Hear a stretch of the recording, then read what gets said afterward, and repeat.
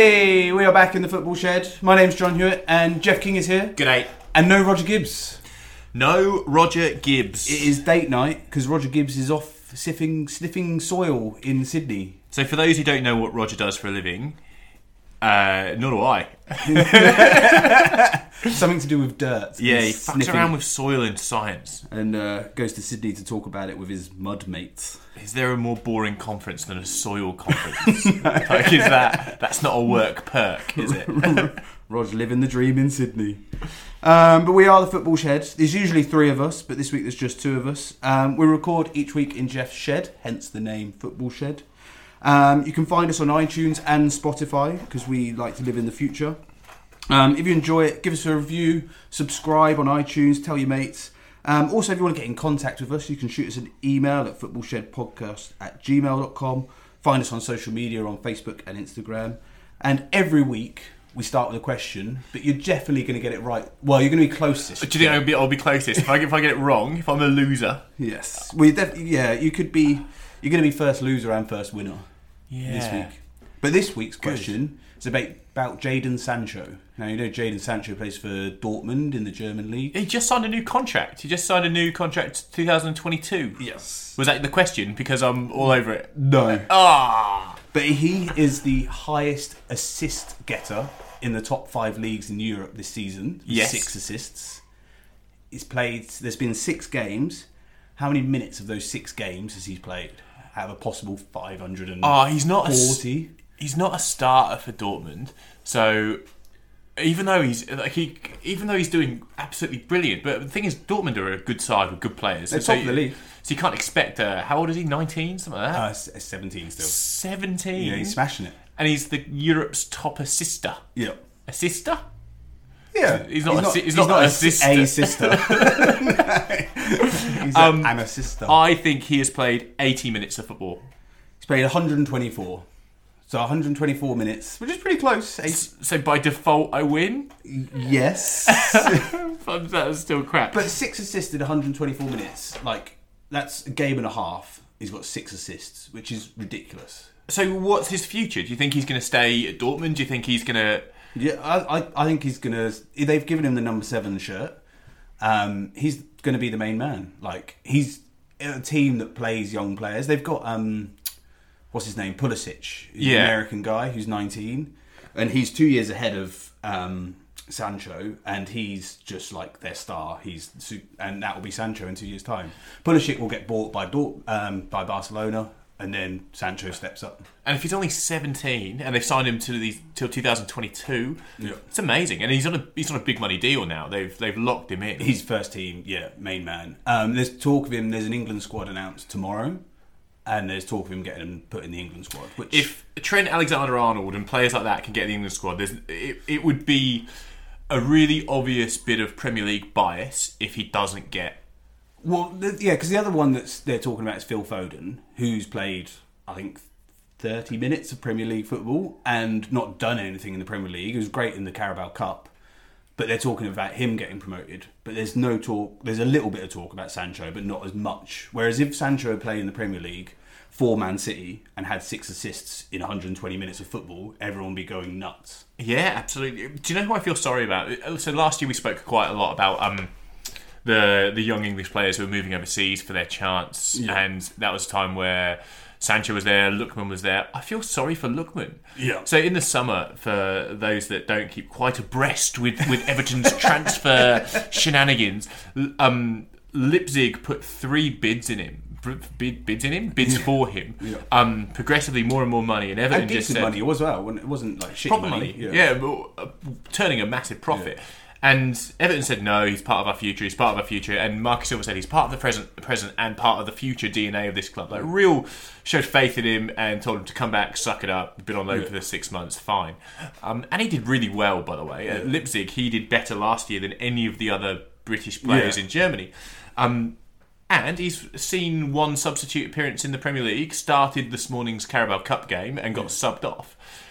I feel bad for the bloke. I think he'll go in January, and I just think more and more English players are going to go because you're out of the limelight. Like Sancho must be loving it because you've got great fans supporting you, and thinking you're amazing and exotic and fancy. Exotic. Young British players, exotic. You know, like when Gabriel Jesus comes over, everyone's like, oh, he must be amazing. Yeah. And that's what Sancho must be feeling like right now. But no English media going mental about him and not questioning what he's doing, why he's doing it, where he's going, if he's going out or whatever. Just get on with his life. And here's the thing, right? So you look at situations like this. So CSKA beat Real Madrid this morning, right? 1-0. Do you see who scored? Yeah, Vlasic. Yeah, Everton. See, you know, you complained 2 weeks ago. There's no Everton players we weren't in the Champions League. Yeah, well, great. Yeah, he scored the fastest goal that Real Madrid have ever conceded in the Champions League for CSKA, and CSKA won 1-0. Or sorry, CSKA won 1-0. Yeah. It makes you think. You know, was he good enough to play in the Premier League? No. So then, what would you rather? Would you rather play for a title-winning side in Russia and beat Real Madrid in the Champions League on a Tuesday night, or be on Everton's bench and lose against Southampton in the Carabao Cup? Play for CSKA. Well, of course you would. Yeah. So the premise that the Premier League is better and that's the pinnacle, but you're not going to get a game, or like you've only got one life. This kid now, and I say he's a kid, he's 19, 20 years old or whatever. He was playing for Hajduk Split. Yeah. Got signed by Everton, barely got a game. Signed by Koeman after Everton beat Hajduk Split because he was the best player on the park for the other side. Good scouting. Yeah, £10 million for the best player who played for the opponents who no one's ever heard of. Sat on the bench for a year. Now he's fucking scoring against Real Madrid in the Champions League on loan. But then if you've got to believe that you can make it in the Premier League as a player. Every footballer has an ego. You can't make it to the top unless you have an ego. So if Vlasic made it in the Premier League for Everton, then he'd be like, oh yeah, I've been the main striker for Everton. I played so well for them as the main striker. Look what happened to Lukaku. He went to Man United. Maybe that's me next. Like, you would believe that. And like, after a year, yes, you go, oh, maybe not. I'll go to CSKA. But you got to believe that you can actually make it. And he's on loan. So, I mean, we've always got a chance for him to come back to Everton and ruin him. Yeah. It's absolutely fine. Sit him on the bench. And do you think Lukaku's sitting there pretty right now going, oh, I'm loving my move to Man United? Having a great time. He's looking at Everton that are 1 point under United in the league going, oh, you know. Well, that's maybe I'd like to play for Marco Silva. That's quite a good segue, Jeff. Should we talk about Man United West Ham first? Go on then, John. Go on then, John. No, go on then, John. No, I don't want to have a rant as a Man United fan. The 2 games I watched over the weekend was Chelsea Liverpool and Man United West Ham, and I watched them in their entirety. And the vast difference between the two was kind of heartbreaking as a Man United fan. Watching West Ham Man United was stodgy, slow. There was no flow to the game. You could be watching a championship game.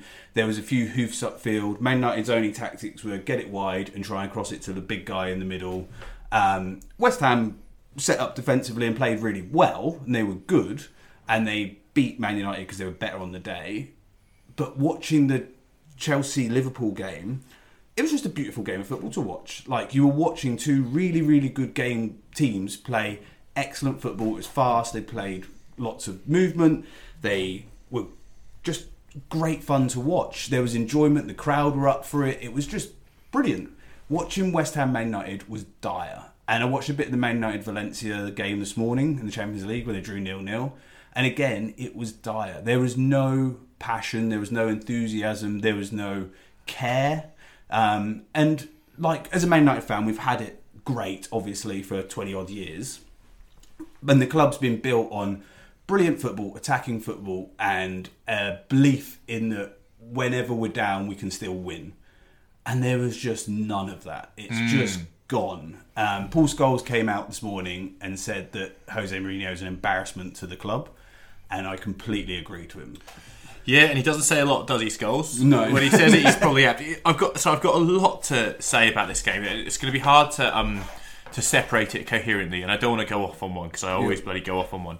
But I do think that we need to when we talk about Manchester United at the moment, we need to separate the football from the mythology.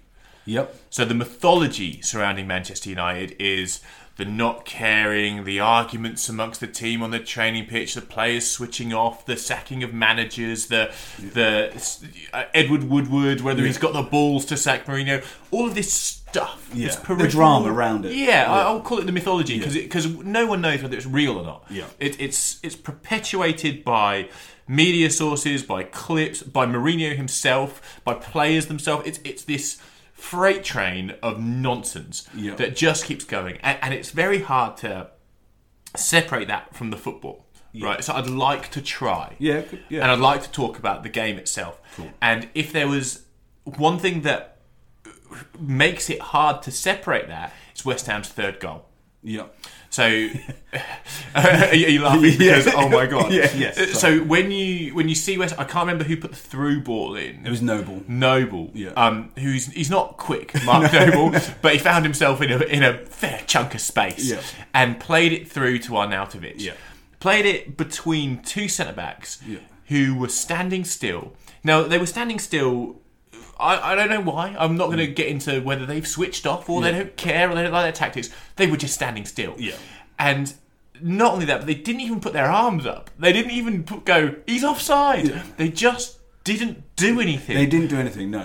Not only that, but when he went through and he was one-on-one, he was going to score. There was no one tracking back. You know, I used to watch Phil Neville track back. And there was you know, I'm not going to talk about Everton much today, even though Everton won. But there was a point in one of Everton's seasons a few years back where the turning point was a Phil Neville tackle. It wasn't a goal. It was that was the point where desire was shown for the first time after a poor run.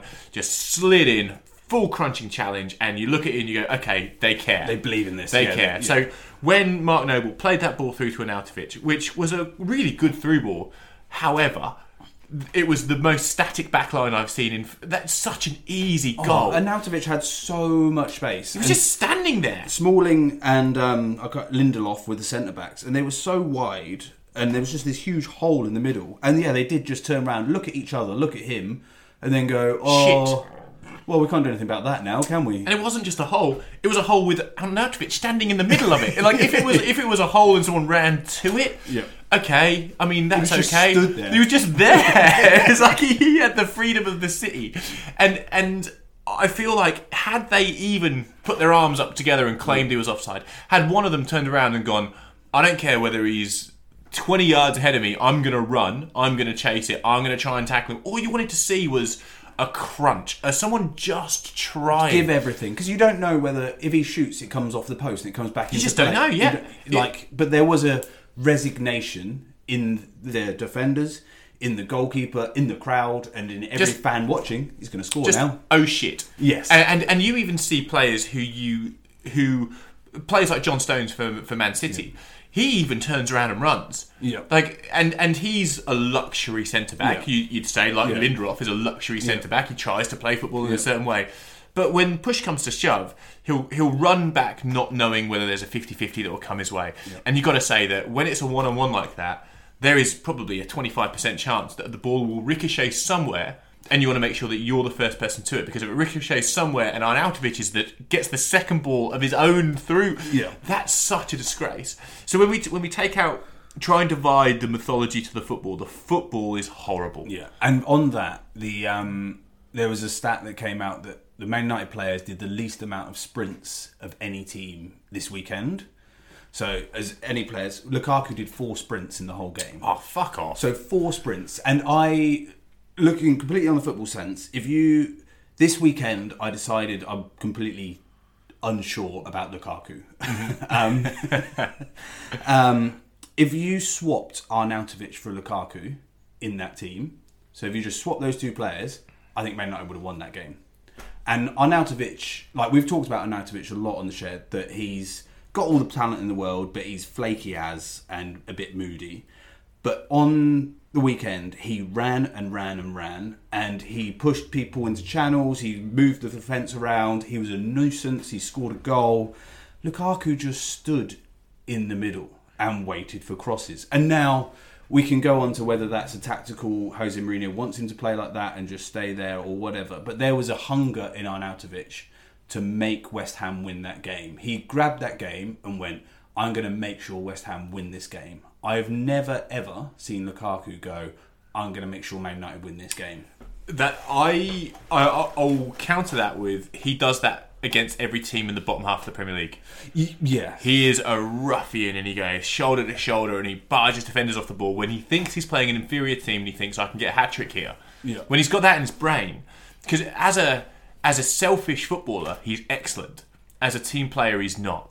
If he wants to be the main man, when he's trying to prove himself for Belgium, he's amazing. Oh, yeah, he's brilliant. But as a cog in a machine, he's just a crap cog. Yeah. His first touch is poor. His vision is slow. Yeah. But when he's just playing snap decisions to go, I'm going to score as many as I can here. I'm going to do what Harry Kane did 3 years ago and just shoot from everywhere.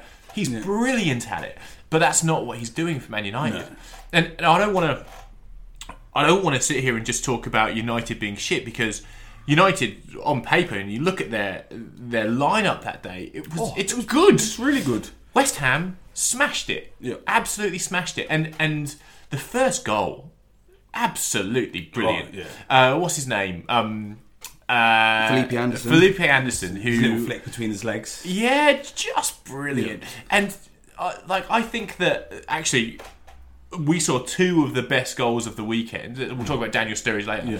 Two of the best goals of the weekend were Phil Anderson.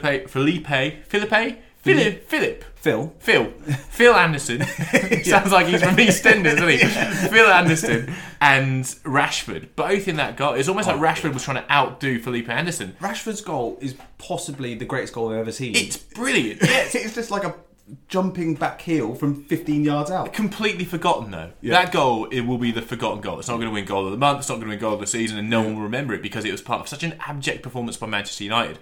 But I also think that the Anderson goal was just so good, such a technical goal, that we should be seeing highlights of that to advertise the Premier League. Yeah. But we're not. So when you... And I'm going somewhere with this. When you see a game like that one team is so abject, one team so poor, the other team has so much desire, and I'm not going to put it down to grit. They had quality as well, West Ham. But it's not a game that you're ever going to watch again. So two of the best goals that I've seen this season were completely wasted in a game like that. Yeah, and they were incredible goals, but also they came from, like, the Felipe Anderson goal came from Zabaleta, who's 36 years old, outrunning Luke Shaw down the wing. Now, Luke Shaw's 22 and is good, and he's been one of Man United's better players this year. But if you're getting outrun by Zabaleta, that's a problem. Yeah, you got a real problem. And you get an extra half of place when you have belief in what you're doing and you have confidence. And Zabaleta puts in a cross, and it's a great finish by Felipe Anderson.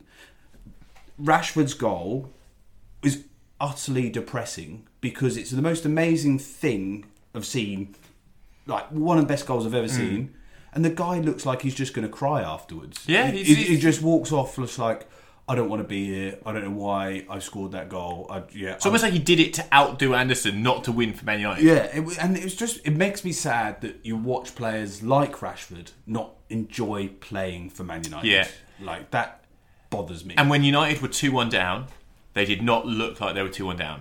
Like, they didn't look like, oh my God, we're back in this game, let's add pressure. Yeah. They looked like they were still losing. Yeah, watching it, I wasn't like, oh, there's belief in this, that we're going to get back into this, and everyone's throwing the ball forward, and there's like a passion and a care. And like the midfield was won by West Ham, and we had Pogba, Fellaini, and Matic. Now, they're all 6'4" plus and big units, but also Matic and Pogba are great footballers, and Fellaini's just a weirdo that does everything, does some stuff, but gets in the way.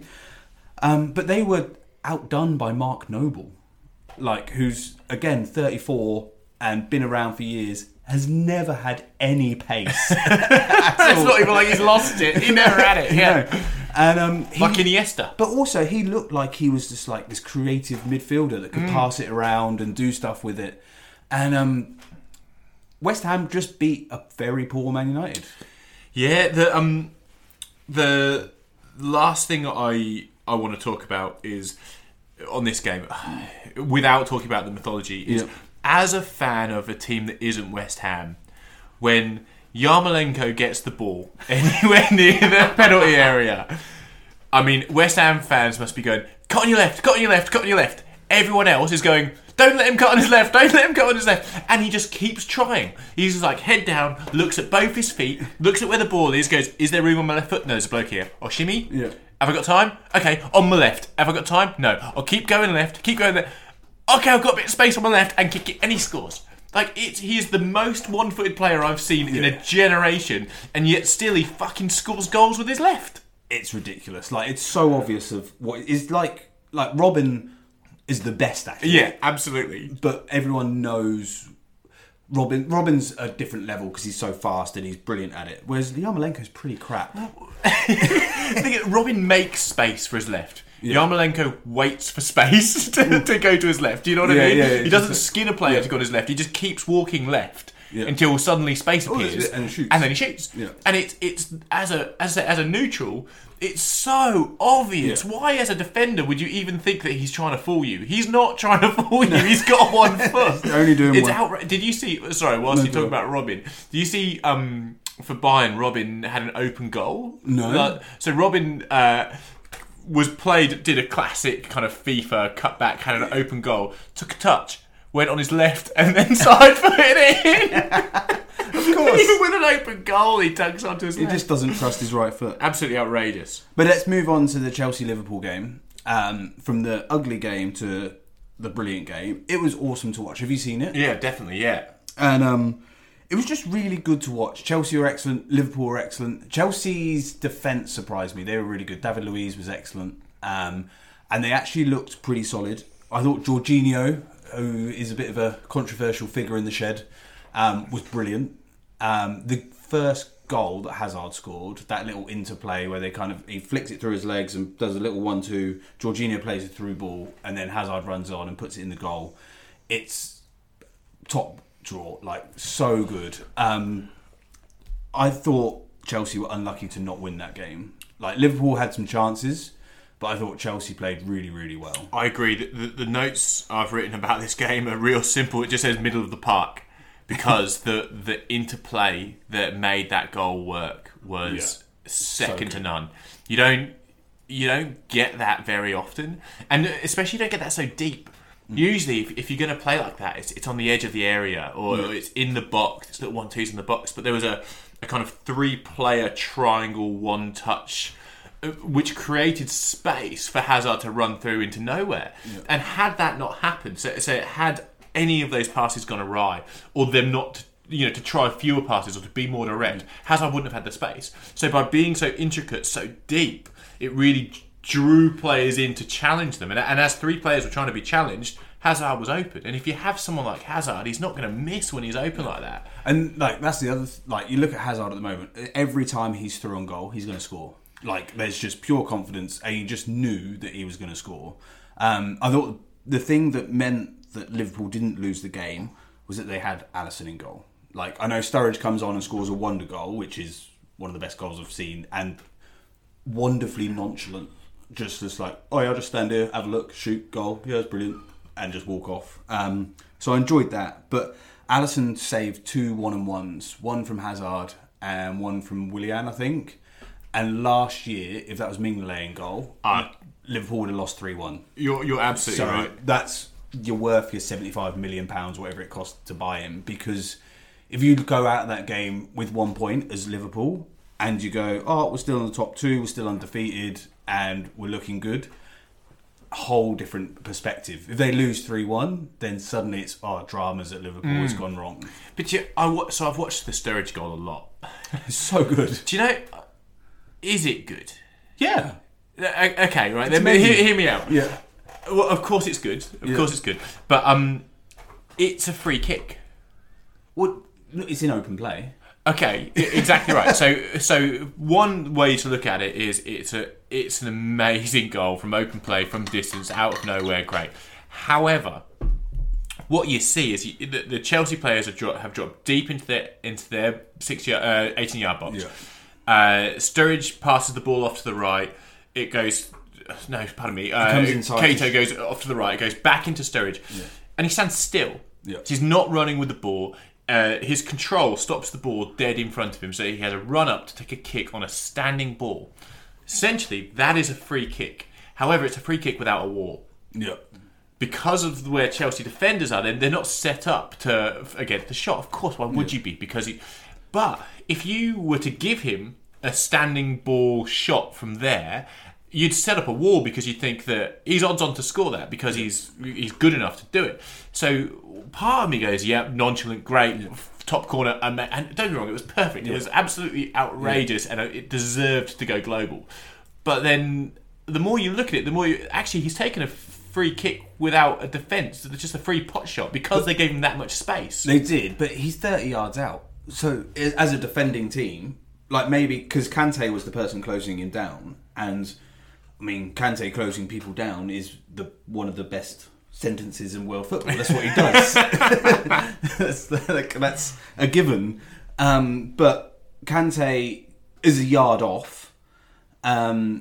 But from 30 yards out, as a defensive team, you would go, that's not too big of a deal. He's too far out to do anything from here. And the fact that the way he goes over the goalie to the wrong corner, like he couldn't put it anywhere else. If he was going for that corner, he had to get an inch perfect for actually to go in.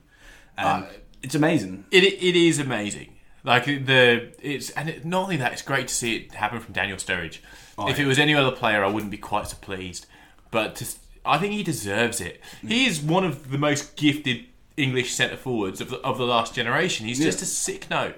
Yeah. Like, I don't want to play shoulda, woulda, coulda, but had he been fit his whole career, he would be a world beater. He's better than Kane on natural ability. I agree. Yeah, he's as a footballer naturally he's better. Did you hear about him? He went on to West Brom. I can't remember if I've said this on the shed before. He went to West Brom last season on loan, and he came back to Liverpool, and he basically went, I've got 2 years left on my contract at Liverpool. And he said to the people at Liverpool, I didn't realise how good I've got it here and how exciting it is. I saw you guys go to the Champions League final, and I can be part of that. And I'm not going to sulk. I'm just going to work really hard. And I might get injured, but I'm going to make sure I'm going to do everything I can to actually have a career here and be part of this, rather than going, I'll be a bit part striker at West Brom. It's exactly right. There isn't a team in the Premier League that would turn down Daniel Sturridge. No. And I'd make that as a sweeping comment. I don't even think Man City would turn down Daniel Sturridge. If he was, especially with that attitude. With that, I'm happy to sit on the bench, bring me on once every 3 games, I'll see what I can do. Fuck, he can do stuff that you don't expect, just like this one all. Yeah, and it goes back to going back to the Champions League final last year when they brought on Danny Ings for Salah. And you go, this season, if you've got a fit Sturridge and a Shaqiri on the bench when Salah goes off, you've got options. There's a squad there. Salah didn't play that great at the weekend.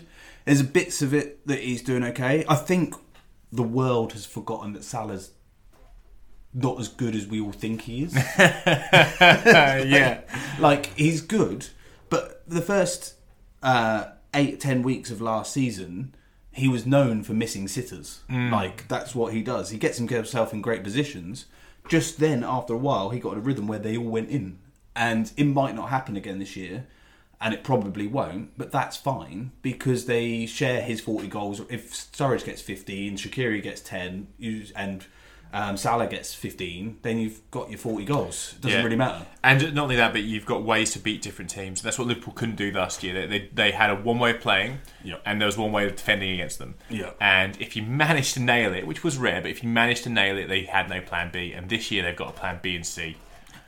Whilst we're talking Liverpool, I feel like we should talk about Liverpool-Man City coming up next weekend. Yeah, now, okay, so I bang on about how I hate the way Man City play football every week, right? Yeah, well, you don't say you hate the way they play, but it's a bit boring to watch. And they won 2-0 at Brighton, and I watched the highlights of it, and it was boring. Okay, are you getting on the train? I'm getting too much on the train that I don't like it. I hate agreeing with you. But Sterling scored a tap-in. Aguero scored. They won 2-0. They looked great. And talk me through Aguero's goal.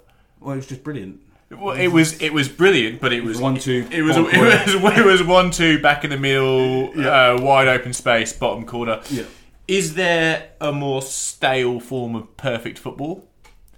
No, but then I guess with the Liverpool game coming up, obviously Liverpool did a number on them in the Champions League last year. So Man City have got a... If Man City lose to Liverpool this weekend as doing the same thing they did in the Champions League, you may be a genius because they're just doing the same thing over and over and over and over and over. If they've learnt from it, then they're actually a team that evolves and changes. All right, so I used to live with a bloke who I won't name names because he might listen to the pod, but he'll know who he is. And this is back in maybe 15 years ago when he used to live in a share house, smoke pot, and I have a youth. Back when I had a youth, and we used to play FIFA quite a lot. Right Yeah. Now he was convinced that how he played FIFA was the beautiful way.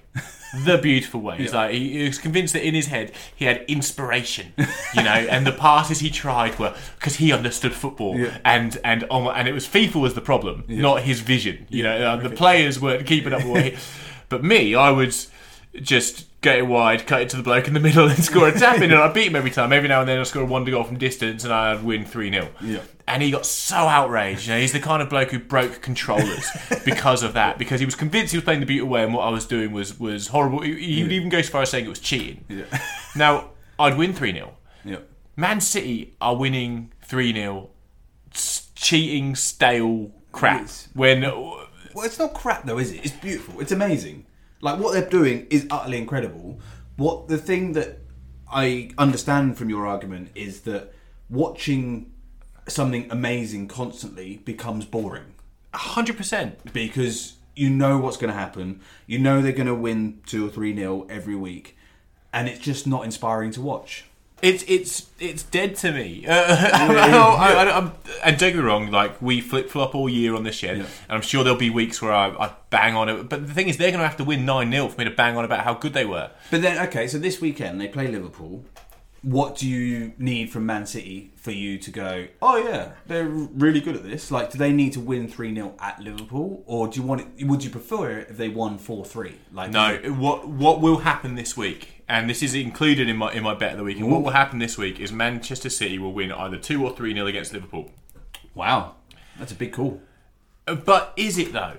What we've seen, that's not my argument. Is it though, John? Go on. Is it though? So what we're seeing is a team that every neutral is willing to get behind. It's the Liverpool side. It's because it's fallible, because it has peaks and troughs, and some mistakes are made every now and then, but then there's last ditch tackles. We get behind that. Klopp's lovable, whereas Guardiola is a bit like a weird schoolmaster. Yeah, it's a great way to put it. Yeah. Now, I think that we can get caught up by this kind of David and Goliath. I'm not saying that Liverpool it's not a David Goliath, but actually, when we see one against the other, we're going to see Man City win 2-0 or win 3-0, and we can get caught up on the mythology of this Liverpool side, and are they going to do it? And are they going to do it? But actually, the stale machine, the stale victory machine that's Man City, will do that against whomever they come up against in the Premier League. And this is the point, right? So Liverpool lost 2 points this weekend. They're not joint top of the table, they're second because Man City have scored more goals because that's what they do. Yeah. Man City are going to win against Liverpool. They're going to be 3 points up, and by Christmas the Premier League is over. And I really hope you're wrong. I really hope I'm wrong too. and if on Monday morning we get back and we start WhatsApping each other about the weekend and Liverpool have got a victory, I will be over the moon.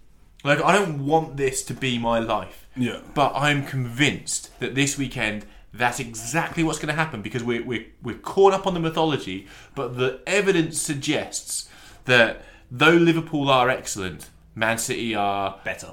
Just a stale, productive machine that wins games of football on an ethic, on a team mentality. And it's not even in their heads. It's not even a mentality. I shouldn't even use that. On a blueprint. Their blueprint is successful, and they will blueprint every team that they come up against. And they blueprinted Wolves, and Wolves took a point off them, but they hit the post, they hit the bar. The mythology was Wolves were great. How great was it that Wolves went toe-to-toe with Manchester City, but Wolves had 20% possession, or 19% possession, or whatever it was. Man City hit the post, hit the bar, missed chances. Actually, the blueprint was working just fine. It was just an off day on the football pitch, but it wasn't even an off day. Just the margins. But I think Klopp has a number on Guardiola. Like, Klopp beat Guardiola when they were at Dortmund and Bayern. And he's the only manager in world football has a better win record over Guardiola. Like, everyone else has lost more games to Guardiola. They're playing at Anfield. So you have that whole atmosphere behind them. And I think there is a enthusiasm and a belief in Liverpool fans that this is the game they've got to, if they're going to do something this year, they've got to prove something in this game. Now, my only hesitancy is that they play... So, Man City played last night away at Hoffenheim, so away in Germany, but Liverpool play a day later, so they play tonight away at Napoli. Now, Napoli are a really good side, and it's a big game for them in the Champions League. So they get a day less rest, and playing Napoli's harder than playing Hoffenheim. So that kind of sways it a little bit to Man City, I think. I just think it's got 1-1 written all over it. I just think it's going to cancel each other out because it's a big... Right now, like you said, they're both on 19 points, both at the top of the league. It's just goal difference. Liverpool's defence have sorted themselves out. I think what they need to do is just not lose, and I don't think they will lose. I hope we're both wrong, because I hope it's an advert for football. I hope it's like the Liverpool-Chelsea game, even though that was a 1-1 draw. Yeah. But I just think that... And this playing away at Anfield, if you're Everton, playing away at Anfield, it's a problem. If you're Southampton, playing away at Anfield is a problem.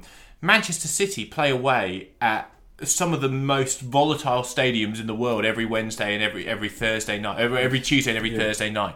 They don't care about playing away. In fact, that's more convenient because they have to get on a plane. Raheem Sterling does care. He's always crap. He's going to score, I reckon. He's always been crap at They're Liverpool. taking the human out of Raheem Sterling, replacing him with the robot.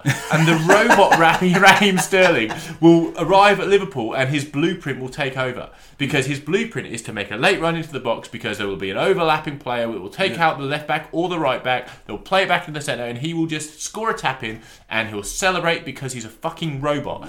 And the team are made of robots and they don't care about playing away at Anfield. In fact, Anfield's a smaller stadium than they got at home and they play in Russia. They play in the Ukraine. Yeah. They play with legally more hostile environments than Anfield. Anfield's pretty tame. You can't have a beer when you're in the stands. You go to Ukraine, you get a fucking beer thrown at you. Yeah. So I don't think that that's even a factor. Yeah, okay. I think that Man City are just going to steamroll them. Wow. Well, we will see what happens. Let's go on to a few other games from last week. Newcastle-Leicester. Yeah. Now, Leicester beat Newcastle 2-0 away from home, so at Newcastle's ground.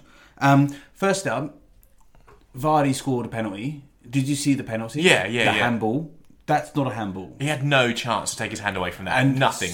Like we've mentioned this before on the show, but someone has to come out and tell us what the rules are. Because it's literally a millimetre away from him and gets smacked into his hand or handball. Like, he can't do anything. And his hand was in front of his face. Yeah. It's not like his hand's in an odd position. He's not... Yeah, the ball's not going to change flight because it hit his hand. It would, if his hand wasn't there, it would have hit his face. Yeah. And he had less than a metre between his face, hand, and the ball. Yeah. No, it's ridiculous. So I thought that was ridiculous. But Newcastle were in a mess. Yeah, what is going on? We have spoken about Newcastle over the summer when we talked about the transfer window. We spoke about them last season, and they finished 10th last season. Yeah. That's outrageous, really. Yeah. I was having a good think about Newcastle this week because I feel like they are crashing and burning slowly. Rafa Benitez? Why would I suddenly pronounce names correctly? Why did I say Benitez? Because you miss Roger and he always says like Barcelona. Benitez. Yeah. Okay, so Benitez. Can I call him Benitez from now on? He's got a golden ticket because Ashley's a dickhead and he knows that he can always blame what's happened. It was the worst summer, in my opinion, I've seen from Newcastle United Football Club. And it's worse than when they get out of the Championship and they sign Championship players, which happened twice recently. Yeah. So I look back at their results this season to work out what's wrong. Now, they've only scored 2 goals. Yeah, that's bad. It is bad. So what have the results been? They lost 2-1 against Manchester City. They lost 2-1 against Chelsea. Like these aren't terrible results. Whilst you're looking up their results, what I'd also point out, they play big teams, and Rafa is a pragmatist. So he will look at the season, at the start of the season, and go, okay, who we're playing, what points should we get from this 6 He divides the season into blocks of 6 games. From these 6 games, we should get this many points. From these 6 games, we should get this many points. From these 6, we should get this many points, and so on. And he'll do that for the whole season. So he won't be panicking that he's on 2 points after 7 games, I don't think. Because he will have a window of like, we should hopefully be here, but if we're here, that's fine. They'll have a block of 6 games, and I think they've got a few easier games coming up, where they'll go, we should get 2 or 3 wins in here, and that should push us up. And that's exactly what they did last year. And at the end of the year, they finished 10th. And so the other one that I want to point out is they lost 2-1 against Tottenham. yeah. So, okay, so Man City, Tottenham and Chelsea, they lost 2-1 against. Yeah. They're tight margins. That means they scored 3 goals. You said 2. Oh, pardon me. They scored 3 goals. That was in the first game. So they are really tight margins. What's done them in is drawing 0-0 at Cardiff. Yeah. Last week, when they lost 2-0 against Leicester, they did look crap. Yeah. And that's the thing that, like, they've looked pragmatic. You're right. They've looked like they've had a game plan, and it's tight margins. It might not have come off again. Some of those other games, but last week they looked poor. There's a wider thing going on, I think, because Mike Ashley has gone to the last 2 games, and it's the first games he's gone to in over a year. So since they were in the Championship, he's not gone to a game at all, and he's suddenly turned up to 2 games.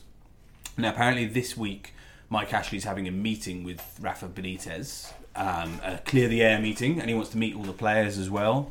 Also, the players are having a players meeting to kind of discuss what they're doing.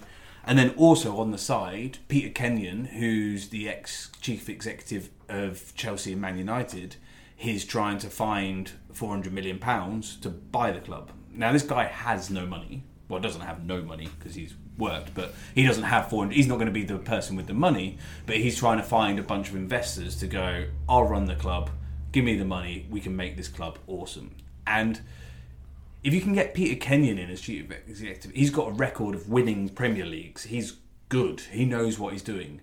Rafa from the side is probably looking at it going, if we can get this guy in and some money, great. Mike Ashley being in town, for me, suggests that something's happening. There's murmurings in the background, and the Peter Kenyon thing wouldn't have come out at the same time. So I think that balls are beginning to move, and possibly it's Mike Ashley is going to end, or I don't know. I mean, as someone who doesn't have £400 million in the bank, I'd like to talk about what it would be like if I did. Yes. And I'd spend it on Newcastle United. 100%. Probably wouldn't. I'd probably buy a house first. But then I'd spend it on Newcastle United because they are a 60,000 capacity stadium that sells out every week just for season ticket holders. That place is football mad. They are a one club city. They are. When you go to Newcastle as a place in England, it feels different.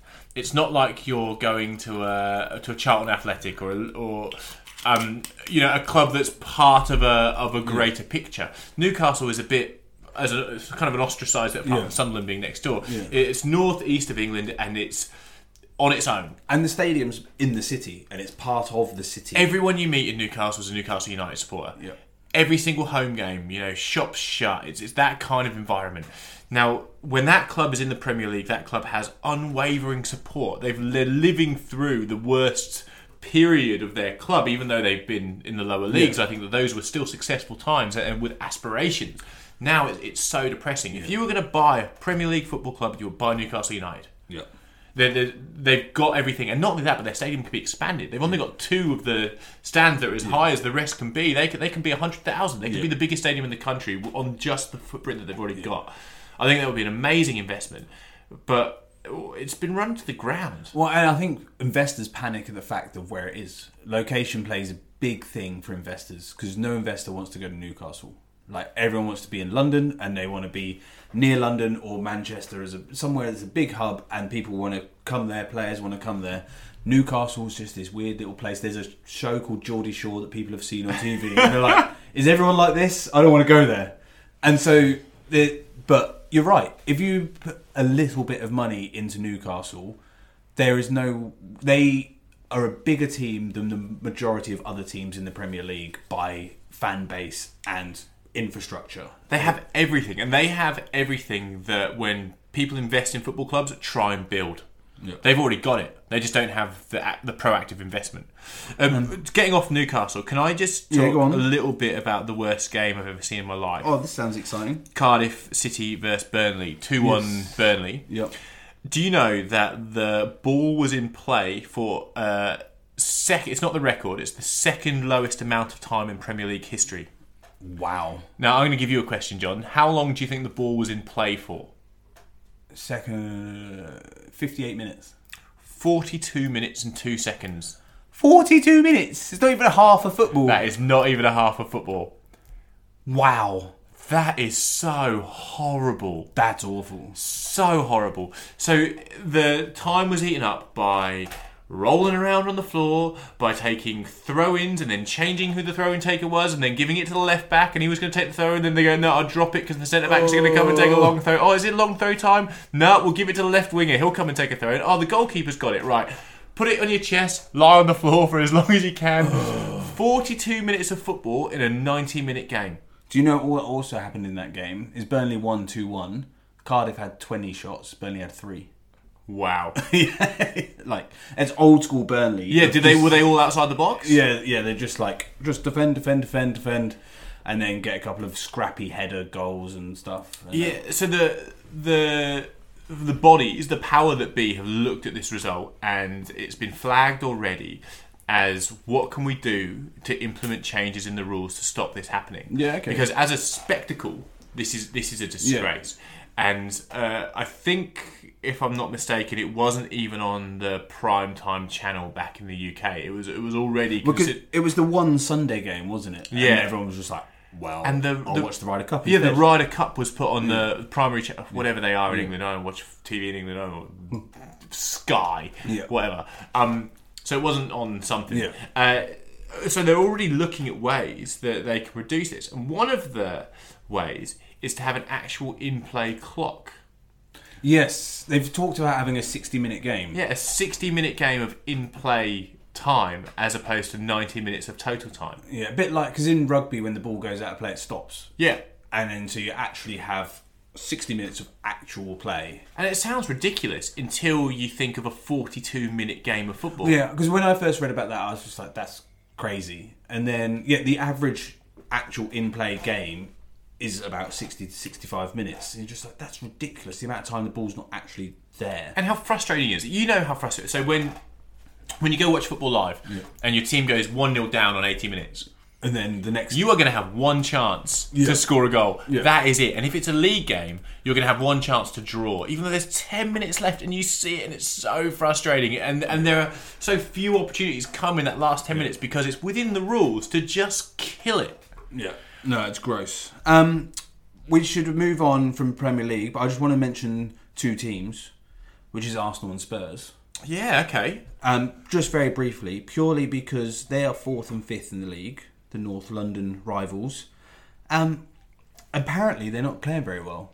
And apparently, they're not, like, the general noise around them is that Spurs and Arsenal, they're kind of working it out, but they're not sure what's going on, not really working it out yet, and Harry Kane's not scoring, and Peter Cech's falling over, who's now injured, so the other guy can come in for a month. About time, I reckon. But they're 4 points off the top, and in 4th and 5th. That's great, I think, for them. Like, I think they're quietly going about their business. There's a lot of noise about Man City, Liverpool, Chelsea, and Man United, and everyone's forgotten about Spurs and Arsenal. And I think they're just quietly getting along with their business. Now, I've forgotten about Spurs because I hate Spurs, but I've not forgotten about Arsenal. So Arsenal scored 2 goals in a couple of minutes again at the same period as they did against the Everton game. Yeah, and that. I want to look into it or whoever is listening to this who knows the answer. I want to know whether there was a strategic or tactical change that happened at that point in the game that Emery makes that has affected that. Because to be against Everton, they were on the back foot for the majority, and then just in an instant they were 2-0 up on 60 minutes. Yeah. Same thing happened last weekend. In an instant they were 2-0 up on 60 minutes. It was 80 minutes this weekend, so it was later. But the first goal was 60 minutes? No, it was 81 and 83, it says here. Well, I want to know whether that something changed prior to that onslaught, or whether they were just kept on trying the Arsenal way. Well, that's the thing. The Arsenal way doesn't exist anymore, and because Emery's come in, he's actually training the players.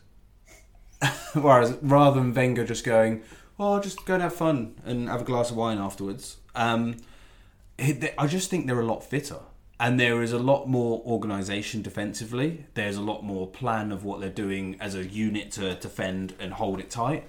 They're not conceding goals. And then when they're getting their chances, they're taking them. And that's the sign of a good team. And they've won 5 in a row. Like, they've lost 2 games to Man City and Chelsea at the start of the season and then just won 5 games in a row. And they've won games that they've played poorly in. Yep. They were second best against Everton and they were second best against... someone else. West Ham. Yeah. And yet they won both of those games. And they've won 7 in a row now, including all competitions. Like, when was the last time you could say Arsenal have won 7 games in a row? That's a proper winning streak. Yeah, right? it is. And that builds confidence, and Lacazette scoring and playing well. That it creates this kind of momentum. So they're looking good. I'd like to think that regular listeners of The Shed would be waiting for me to talk about Everton. Yeah, but we're going to move on to the A-League. So... Fuck them. Go on then. I'll just make seconds. a few sweeping points. Amazing how when Sigurdsson plays number 10, he's good at football. Yeah, amazing. Who knew that left wing or right wing wasn't necessarily the best spot for a number 10? Yeah. Really good. Great to see Bernard get an assist in the second half. That's great. Yeah. Great to see. He started in the Carabao Cup last night, didn't he? He did, yeah. He lost on penalties to Southampton, which is quite embarrassing. No, I'm not talking about the Carabao Cup, John. I'm talking about the Premier League, the most important competition in the world. John Joe Kenny had a really good game at right back. Yeah. Not sure if you saw, but he created the second goal when he played it up to Theo Walcott, who was actually really good. Yeah. But again, it was a game of 2 halves. First half, Everton was shit. Second half, Everton were excellent. Sigurdsson missed a penalty. Why is it that players who can score goals like Sigurdsson's first and Sigurdsson's third miss penalties? They overthink it, I think. You think? Yeah, I think... Again, I'll go back to footballers having egos. Footballers have massive egos, and generally penalty takers are the people with the biggest egos and the biggest players in the team, and they just think, I'm going to do something awesome here. Because he tried to dink it down the middle and hit the bar. Hit the bar. And if like one thing I really like about Harry Kane is I don't think he's smart enough to have an ego. So he just, whenever he takes a penalty, he's just like, I'm just going to hit it really hard in the corner. Yeah, you're right. And he doesn't do anything other than, I'll hit it as hard as I can in the corner. Yeah. Whereas players who are a bit smarter go, I've got the ability to do something special here, or something more. Whereas you should just hit it really hard in the corner. Do you think he's Everton's most important player? Sigurdsson? Not yet, but I think he's good enough to build a team round, and I think if you get it right, he could be really great. Like at Swansea, when he was his last year at Swansea, he was one of the best players in the league. He was the person that everyone talks about outside the top 6, like everyone talks about Will Zaha being the best player outside the top 6. It was Sigurdsson, and he lacks pace, which is why no one thinks he can play for a top 4 team. But he's got all the ability in the world, and he scores goals. He makes goals. He's very good. It's hard because he's 29 years old, so to think that they're going to start building their side around a 29-year-old. Oh yeah, when I say build a side around him, what I mean is that he's getting a bit of form now. So what you do is you go, Sigurdsson's number 10, he's on the team sheet first. Okay, cool. What we do round Who that, else have we got? Yes. What would complement Sigurdsson being number 10? Is it better to have Tosun up front, or is it better to have Richarlison up front? Or what would... So that's what I mean, is this season you can start going, this guy's in form, we can trust him, he'll assist, he'll score goals. Where do we put players round him that will make the best of him? Now, look, this season is already frustrating because of all of the injuries, and I don't think this is the year, but I think with the age of some of the players, I think if Sigurdsson plays number 10 and they do what you said, and build a team around him, Richarlison plays up front, Bernard on the left, Walcott on the right, that's a really good front line. It's really good. And that's as good as I've seen at Everton for a very long time. Yeah. Let's move on to the A-League then, Jeffar. So... I feel like we need to mention the fact that the A-League had their extraordinary general meeting this week. Indeed, yeah. And it was passed that the what was passed? I get very confused. So for those who listen regularly, we've spoken about the progression with the governance of football in Australia quite a lot. So the FFA, so the national body, was the main controller of all football. So from the national side, the women's side, and the A-League. Yeah. Now, because of that, commercial decisions were made very. It was a one-man show. It was a mafia show where there's this senior bloke passed the power onto his side and controlled all football in Australia. Yeah. And there's been a power struggle for a couple of years now to get more say amongst the actual stakeholders. So the A-League teams, the federations across Australia, and it was a really unbalanced system where I think the A-League clubs only had a single vote in this 8-vote system. And FIFA came in and said, this is wrong.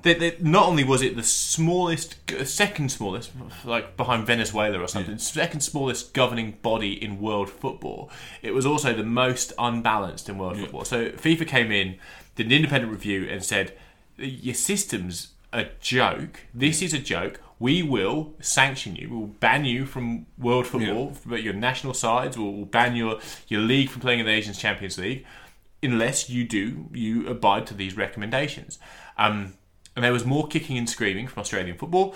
And then they went to an extraordinary general meeting. Extraordinary. I actually called a meeting at work an extraordinary meeting the other day. Was it because it was that great? No, but that's the problem with calling anything an extraordinary one. Because what I meant was like the FIFA thing. Yeah. Like going, it's a meeting that's on a Friday. We normally have them on a Tuesday. But it sounded great because it's an extraordinary meeting. So I felt like when I got to the meeting, I had to really do something really good because everyone who misread it was like, oh, this is going to be extraordinary. Yeah. It wasn't extraordinary. It was pretty normal. It just sat on the sofa and had a chat. Yeah. Anyway, the extraordinary general meeting was today or yesterday. Yeah. This week.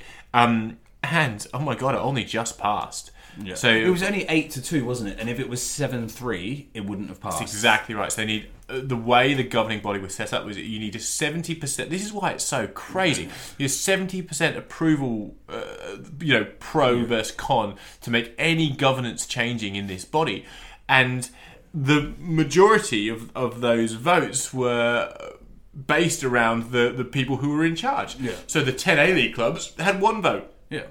How are they going to get their say across to anything? Dictatorship. Women's football had nothing. Yeah. The absolute joke. So again, as you say, it was 8-2. It was 8-2. 8-2. It had 80% to change, which means that they took on lots of the legislation that FIFA had recommended, which means that the risk of Australia being banned from international football is no more. However, no one really knows what it means. Yeah. Now, we're at a point in Australian football where there has been it's gone on for about a year, a review to expand the A-League, to move it from 10 teams to 12 teams. And for those in the UK or anyone else in the world, there is no relegation promotion in Australia. It's a franchise system, just like the United States. So you buy a license, you pay for a license, and then you're part of this league. But it hasn't expanded for a while because a few teams really ruined it. North Queensland Fury had a disaster. And just a few teams that don't exist anymore. However, there's been this expansion, which has been on the cards for not this season, but for next season, where 2 more teams can come in. One of the things that we're worried about now is whether that will change, whether the deadline will change. However, the A-League now has 9 seats at the table. So the table has been grown from what? It's from 10 to 50? Yeah, it's 50 something. I want to say 58. I can't remember what the exact number is, but I want to say we'll double check and confirm next week. But I think it's about 58, and there's people from women's football's involved, and all the states, all the federations involved, all the states are involved, which means that you can actually proactively change. But the inevitable result of this is there will be a separation from the A-League, so the national league here, and the international governing body of football. Yeah. So this is the equivalent of back in 1992 when the Premier League separated. When the Premier League separated from the FA, which was, if you take out the England team's success ever since, that was probably the best thing that happened to English football, because what happened was the Premier League found its legs. Yeah, it was able to become a thing. It got out of the doldrums. It got out of the 80s of the violence and all of that, and it actually became a brand, became something that you wanted to get behind. Yeah. And the hope is that now that will happen to the A-League. The hope is the restrictions on spending, the restrictions on transferring players amongst the A-League teams themselves, all of these things that have been... The A-League is big enough now to hold itself up, and those restrictions will be eased off the back of this result. So it's a good thing. However, no one really knows any more detail than that. Good one. We will update more as it goes.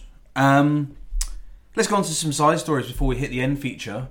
My major one is Victor Anichebe. Oh my God. So Victor Anichebe is an ex-Shed Wool member. So we have Maxim Choupo-Moting on the wall this season. No one else, so far, no one's joined. But last season we had Victor Anichebe, who currently plays football in the Chinese Super League. No. League 2 in China. Oh, wow. Yeah. So the second division in China. Good one. Probably still getting paid a huge amount. But he has actually reported his own club to FIFA over match-fixing allegations. So basically, he was told by his coaches not to try in certain games so that they would lose. And then he was told by his teammates, this is China, we do as we're told. So if you got told not to try, that's what you do. And he's been suspended for a year now, as far as I know. And yeah, it's all just happening. I've got to say, it's so ironic that of all the players you don't have to tell not to try, it's Victor Anichebe. Don't score goals. Don't score goals. Go Well- on, stand there. Just look like you're just a bit naturally lazy. Everyone will buy into it. Look at my stats. Like I'm that- not going to score goals. Like they bought him for a reason, didn't they? It makes you wonder if they're the kind of type of team to throw games away for fun. You buy Anichebe and you play him up front. And you're like, look, we're trying. He's an ex-Premier League player. You might as well fucking put Jack Rodwell in midfield. Darren Gibson. Go on, we're investing. We're investing. We're trying to win the league here, people. Where's Wiltshire? Go on, there's put Wiltshire. Andy Carroll. Do you want to play up front? Go on, have some wages. Give it a go. So yeah, Victor Anichebe, which I mean, like, good on him for standing up against Max Fiction, but he's probably not getting paid his loads of money that he was a few weeks ago.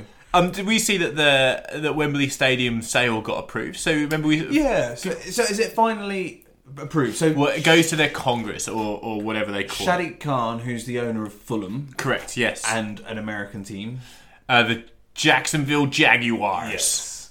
wants to buy the stadium. Yeah. So initially it hit a rocky road, and then last week the sale was ratified or whatever the term is. But now it has to go to the FA board to approve the deal between what would be the new stadium owner and how England games are played. Yeah. So as long as they approve that, who's going to buy the stadium? And I think it's quite interesting because we had a good conversation about the Fulham owner and the difference between relegation and promotion a few weeks back. So it does make me think that, Fulham, they look crap, which is a shame. I know they're only just getting to Premier League. I take that back. That's a flippant comment. But they haven't necessarily started well. Yeah, no, it's not quite worked yet. But what would happen if? But I think what would happen is the FA would sell it on the demands that it can't be a club stadium. It has to still remain the national stadium. So here's the thing: it will always remain the national stadium. Yeah. What he has said is that the games, the England games, all the revenue from England games still go to the FA. Yeah. Okay. There are X amount of England games per year. Yeah. Now this is attractive to the FA because they also like playing games in other stadiums. So they when they play at Old Trafford or they play at Villa Park, they love going on tour with the England team around England as opposed to just keeping it in London. So this is something that's really good for them. So the ones that they play, they can keep their revenue. It means that there will be a London home for an NFL side because they're looking at NFL expansion into a London team. So I'm not sure whether the Jacksonville Jaguars would move to London or an expansion franchise would open up in the London market and play in the Eastern Seaboard League or however it works. Yeah. But you've got to say, right, if your football club owner bought one of the best stadiums in your home city as a football club, you would think that the inevitable change Especially when you play in Craven Cottage. And it's called Cottage. Like, they basically do have a cottage. It is still. a cottage. It's a cottage with 3 stands around it. Yeah. You would assume... What's the capacity of Craven Cottage? 20,000, 22,000. You would assume that if your owner has got a brand spanking new 60,000 capacity 80,000 capacity stadium sitting up the road, that if you were to stay in the Premier League for the next 5 years and grow as a club, that's... But would you want to? Like, it's Fulham. I've been to Craven Cottage and watched games, and there's something amazing about the fact that the changing rooms are still in the cottage. And if they were to... where it is in that Fulham area is very connected to that club. It's super white and middle class and how wealthy. But it is very kind of... that's their club for the area. If you move it to Wembley, it's a long way. But so was West Ham. Yeah, true. And Upton Park was full of character, and the fact that you live in your council flat and you can look out your window and you can see the pitch, so that was part of the community, part of the DNA. And they moved to a stadium that is not designed for football, and we've spoken about that a lot. Yeah. If you're Fulham and you get a chance to move to Wembley, you take it. Yeah, true. You just do. Think of the amount of teams, not to bang on about it too much, think about the amount of teams who've moved stadium that have been further away than Fulham and Wembley. Yeah. There were times where Everton were going to move to Kirby. Yeah, it's true. So no, it's close, but I can't see it happening very soon. I can't see it happening in the next 5 years. They've got to stay in the Premier League, yes. And they've got to become a consistent force in the Premier League. We should move on to end feature, Jeffer. Get your magic. Have you got a new song for us? I do. You ready? Yeah. No, it's the same. No, I really made an effort to go up. No, that's the same. Went up. Roger isn't here. It's just date night. You should have made an effort for me. So last week's end feature, we all lost. Oh my god. Now, Jeff, you were very close. You betted on Everton to win and Burnley to win, but Everton game needed both teams to score. Now this is because Marco Silva hadn't kept a clean sheet in about 17 years of his managerial career. But now he's kept one. He kept one the 1 week that I gamble on him not keeping a clean sheet. You should probably gamble on that every week and Everton will be good. Yeah, but this is the problem with end feature is if you go back and listen to the shed last week, I was convinced that West Ham would beat Man United. And you didn't put money on it. I didn't put money on it because I'm a dickhead. And then so annoying. So Rog also lost of Burnley to win and Liverpool to win and over 2.5 goals, and I bet on Everton to win and 1.5, which is right, but I also bet on Liverpool to win and over 2.5. Now this week we've changed up the end feature. I've got to say, we're still up though. For the year, we're still up. Oh yeah. If you put all your money on all our bets, we're still up. So, and Roger's still winning, which we shouldn't chat about too much. But we've changed up end feature, and you can get involved on Facebook. Each week on a Monday, we will put out what games we're going to bet on, and we'll pick 2, 3, 4, and you can put in your own bets. Any good ones we might read out. But we will only pick bets from 3 particular games. This week we've gone for the Sunday games because they look like the interesting ones. So we've got Fulham against Arsenal, which is a London derby. Southampton against Chelsea, which Chelsea will win. And Liverpool against Man City, which is the big game of the weekend. So, Jeffer, what have you gone for? It's pretty basic this week. I've gone for Chelsea to beat Southampton and Man City to beat Liverpool. Chelsea to beat Southampton and Man City to beat Liverpool. And what's that paying? That is paying $4.23. Well, it's pretty solid. The money's in Man City beating Liverpool. I don't think anyone is quite as cynical about Manchester City as I am. Yeah, I'm not convinced they're going to beat them. Well, what have you put your money on, John? Well, I'll let you know what Roger's put his money on first. So Rog, whilst he's sniffing soil, it gets hard to say, has bet on Hazard to score in 90 minutes and Chelsea to win the match, and then to be over 2.5 goals in the Fulham and Arsenal game, and that's paying $4.04. So that's Roger Gibbs. What have I bet on? I can't remember. What did I bet on? Oh no, I did. I put Chelsea to win and Arsenal to win, but both at -1, and it's paying $6 because I think Arsenal are going to smash Fulham, and I think Chelsea are going to smash Southampton. Interesting. I hope that Roger doesn't win. I hope that I win, and I hope that I can go out and buy a big fat burger and eat it with my face. Good. Awesome. Have you got anything else before we leave? No, it's been great to have date night with you again, John. It's been emotional. There's something about doing the shed without Roger that's just a bit better. Well, there's less miserableness, isn't there? There's less I think it's called misery. miserableness. Well, we can go with miserableness. But thanks for listening, everyone. We'll be back in the shed next week. Roger will be back from his soil escapade. As always, if you want to get in touch, shoot us an email at footballshedpodcast@gmail.com. Find us on social media, and we're available on iTunes and Spotify. Tell your mates. Thanks, everyone. Bye.